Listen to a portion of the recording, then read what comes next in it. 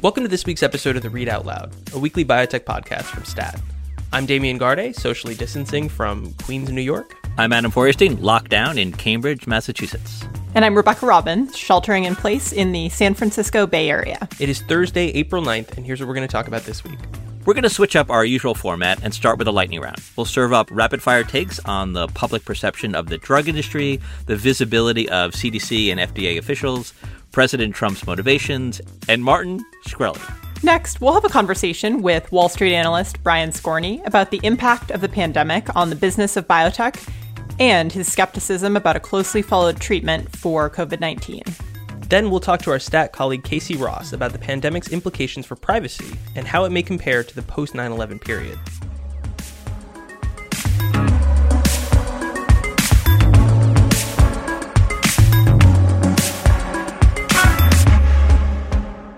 Before we get to this week's podcast stuff, Adam, Damian, and I humbly ask that you consider subscribing to Stat Plus. That's right, Rebecca. At a time when Stat is making all of its coverage of the coronavirus crisis free, we really appreciate the support of our subscription business. For example, this week, our colleague Kate Sheridan had a really interesting story about some very positive first quarter numbers for biotech venture capital and how maybe people shouldn't get too far over their skis in terms of thinking that everything is normal in that world because the effects of the COVID-19 shutdown are very likely to be present in the second quarter.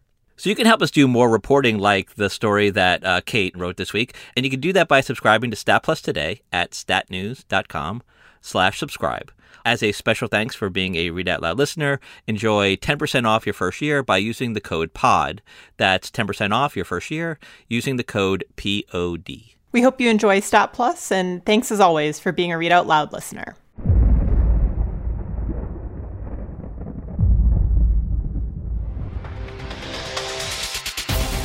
It feels like we haven't done this forever, but let's do a lightning round.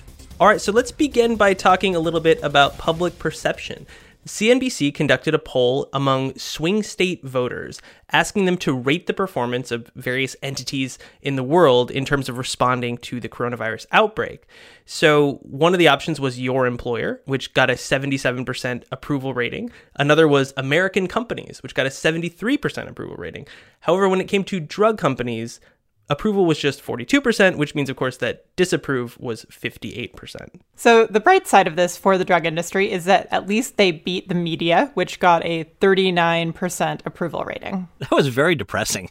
When I saw this survey that we, being collectively we in the media, are polling behind the drug industry in terms of the way that we're, handling this coronavirus crisis. Whenever I look at poll results like this, I always think about the wording of the question. And I really wonder if the question had been asked about science companies, if you would have gotten a different approval rating compared to drug companies, which can sometimes sound sort of ominous and evil. That's a really good point. And I think a lot of people in the drug industry, whether statedly or just implicitly, are looking at things like this as an opportunity. I know our colleague Matt Herper had an interview this week with George Yancopoulos, the top scientist at Regeneron, and he gave, I think, what was meant to be a kind of rousing call to arms for his colleagues in the drug industry to use this opportunity or to use this crisis as a means of showing people that drug companies, in addition to charging lots of money for various things,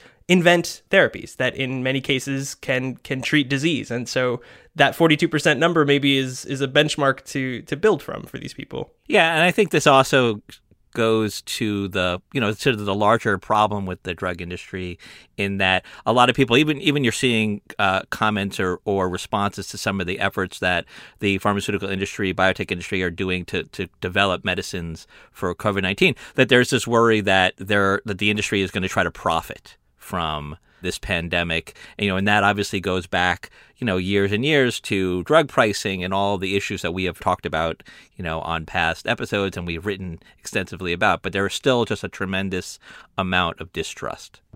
So let's move on. Let's talk about government agencies and their visibility during this crisis. So you're probably very familiar now with seeing President Trump and Anthony Fauci of the NIH up at the podium doing frequent briefings. But while they have been so visible, On the flip side, the officials at the FDA and the CDC have been totally sidelined.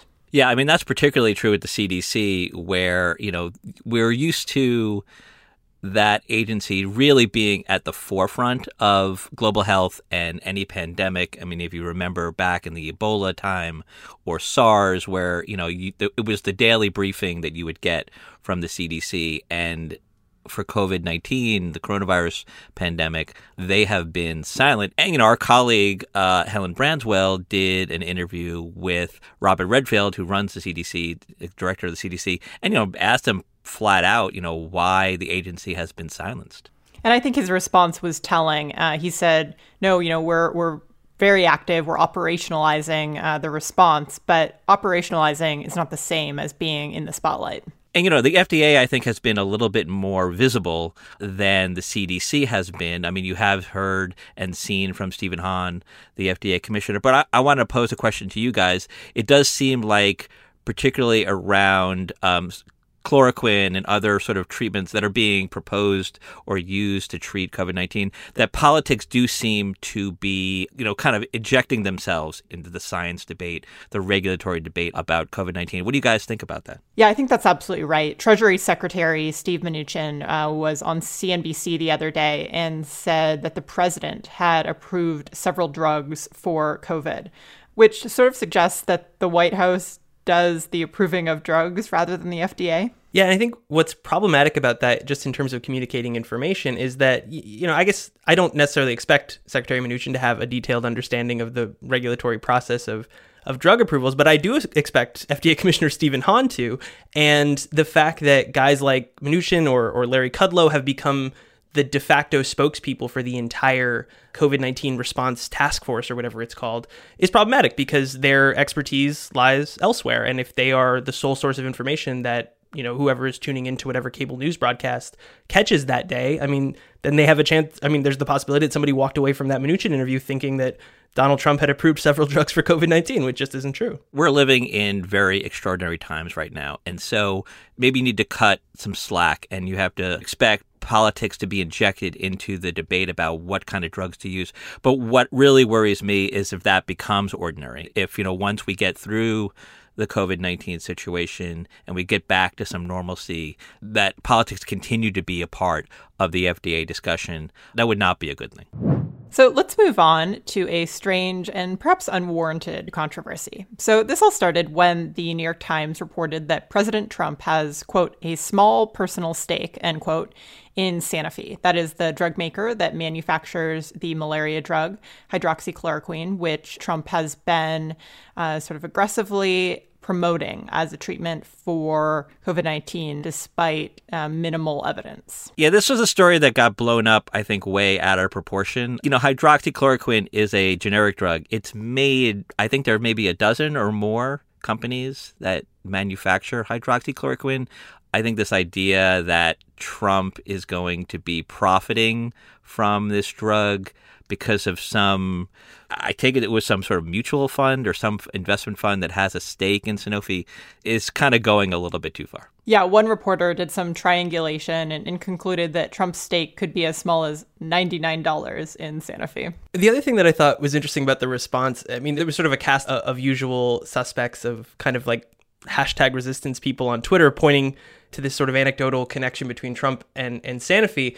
And in terms of people getting upset about it, my confusion was like, what we already know is that Donald Trump is promoting a medicine that is unproven for COVID-19 because implicitly he wants America to get back to work because he has this preoccupation with the stock price and so on and its implications for his reelection.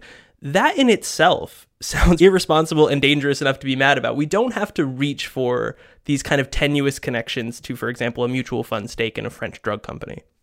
Okay, so moving on, there's now a Martin Shkreli angle to the pandemic. Adam, please explain. Yeah, weren't we all waiting for a Martin angle to the coronavirus? Damien and I did some reporting this week, wrote a story about Martin, who, as everyone knows, is currently serving a 7-year sentence in federal prison for securities fraud. He basically made a pitch to the authorities, let him out of jail for 3 months so that he can work on a novel coronavirus treatment.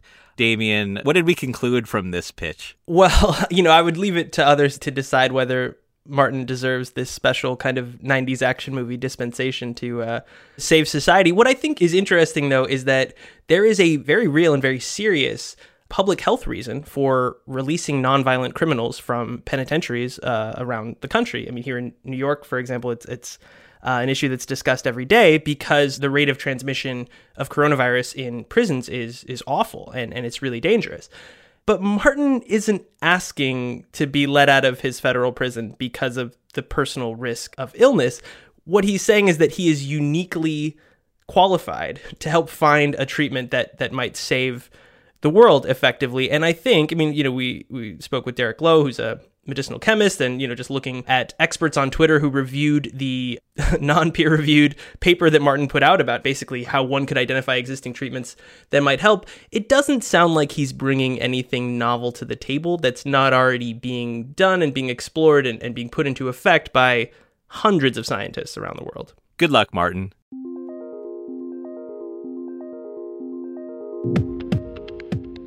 The biopharma industry is working hard to develop new medicines and vaccines to treat COVID-19.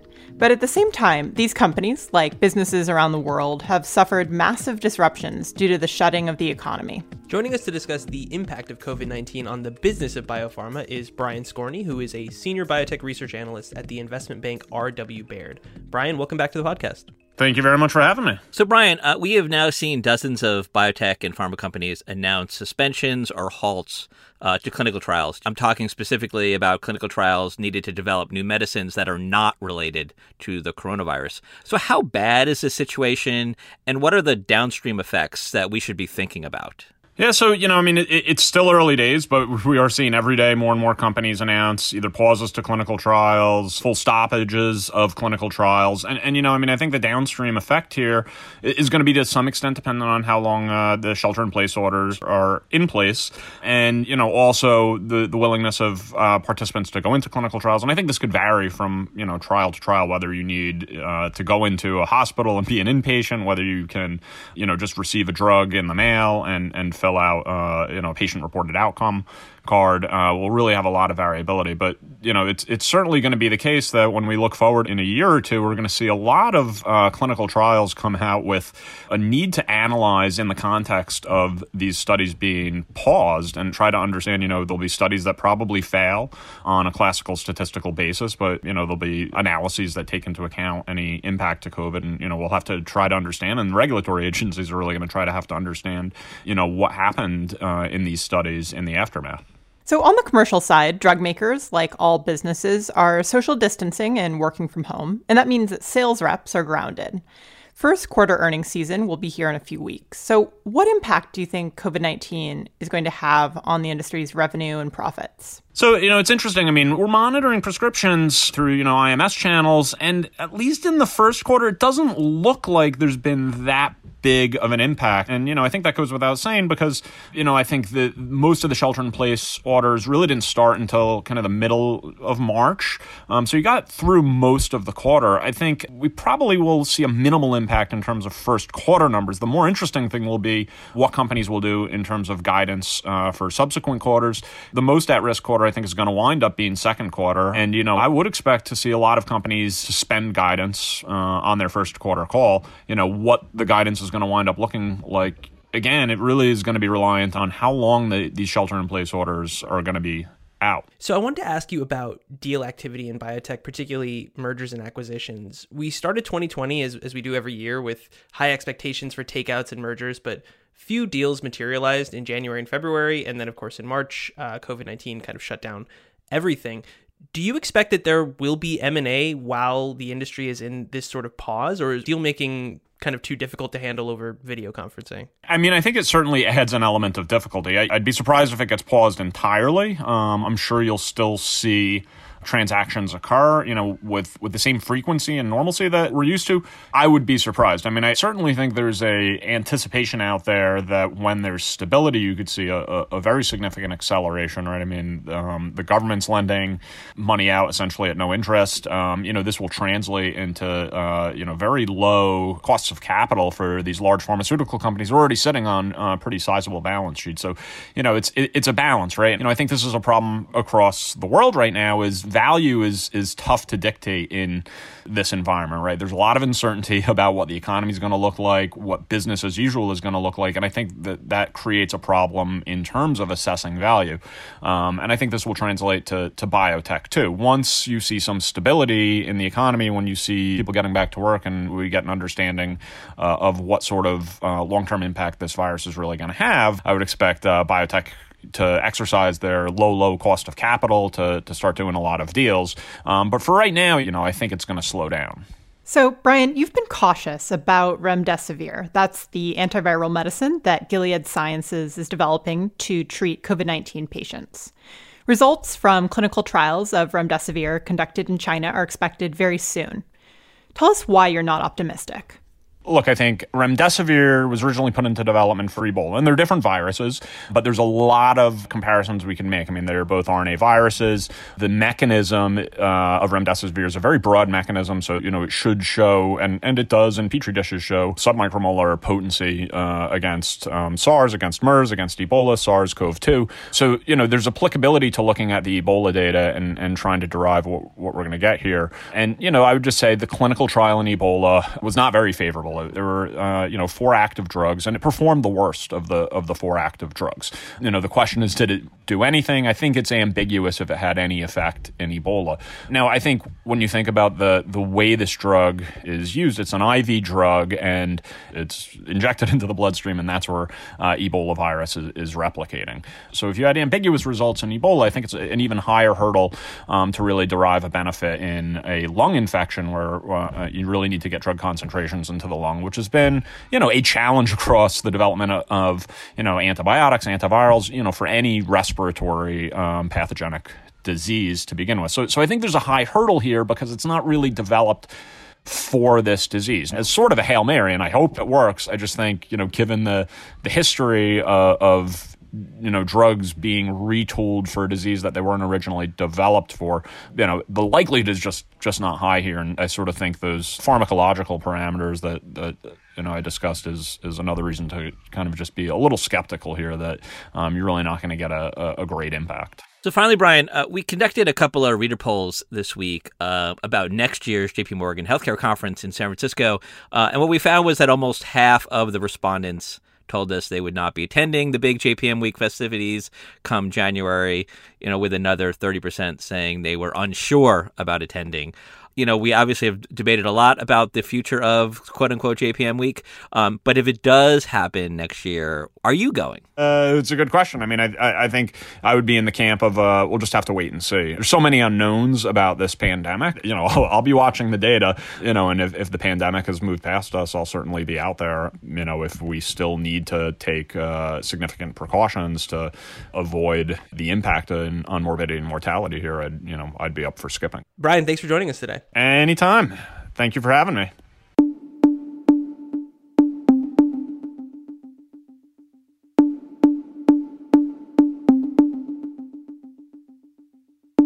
Next up, we're going to talk about the erosion of privacy during the pandemic and what we might expect in its aftermath. So just a few months ago, the biggest story in health tech centered around concerns about what Google and Facebook might be doing with patients' sensitive health information.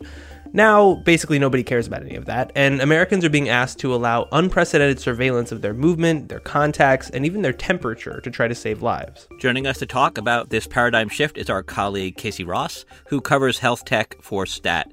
Casey, welcome to the show. Thanks for having me on. Casey, could you start by mapping out for us what aspects of privacy Americans are being asked to give up right now and how that compares to people in other countries hit by major COVID-19 outbreaks? Yeah, so Americans are being asked to voluntarily provide access to their cell phone data on an aggregated basis.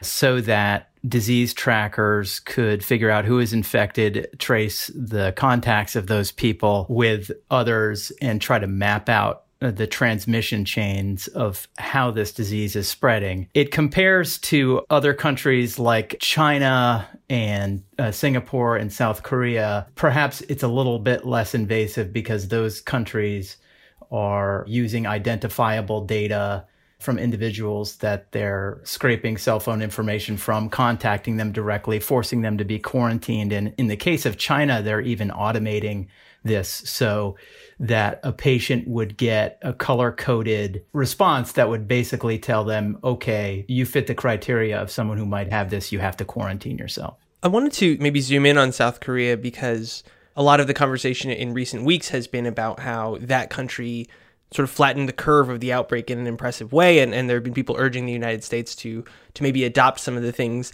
that they did over there. What in particular seems so effective? And does it sound like the kind of thing the United States could get behind? Yes. I mean, what they've been able to do is to triangulate different data sources. So they're using cell phone records in addition to credit card information to show consumers on a daily basis where infections are concentrated so that potentially they could avoid those areas.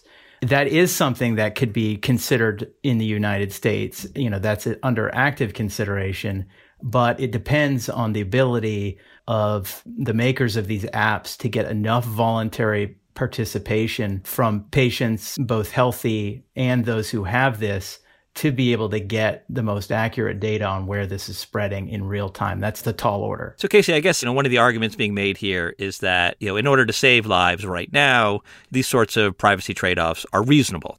But what's going to happen after the apex of the pandemic? So in your piece, you made a really interesting comparison to the Patriot Act in the post 9/11 period. Can you spell that out for us? Yeah, I mean, that's the really interesting aspect of this. Are we going to trade privacy, for protection against new viruses in the same way, that we traded privacy for security following 9/11? That's permanently changed how we travel, the experience we have in airports, the fact that we've enabled surveillance on a wider basis of Americans in ways that they may not fully recognize by the government. So that's really the question. And in this case, in order to reopen the economy, to allow people to ease these social distancing measures and resume their lives, this may be a fundamental part of that trade-off. If we can track you, if we can tell you where infections are going to be happening, then maybe we can, let you get back to your normal life. So that's something that people are really going to have to think about carefully in this. So as you point out in your piece, at least with the Patriot Act, there was time to debate its implications. But with COVID-19, the virus is spreading so rapidly that there's just not time for a deliberative approach. How do you think that's shaping the future of our health data privacy? Yeah, right. This is all happening on the fly. I mean, the Trump administration and technology companies are doing this very rapidly. You have senators and other watchdogs who are sort of trying to peek over their shoulder and ask, how are you, using this data? How are you protecting it? How are you safeguarding it?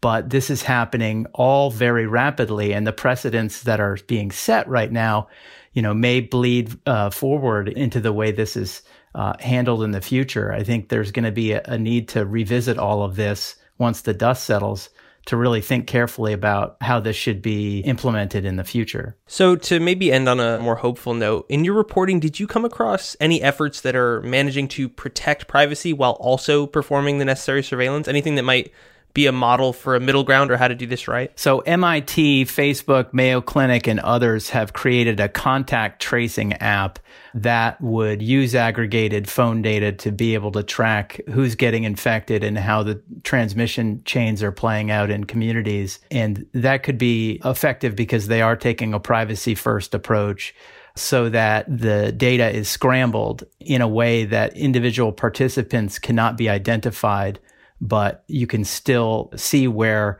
the infection is spreading within communities, so people can get information on, particular areas to avoid and whether to observe social distancing or not. Casey, thanks for joining us. Thanks a lot for having me.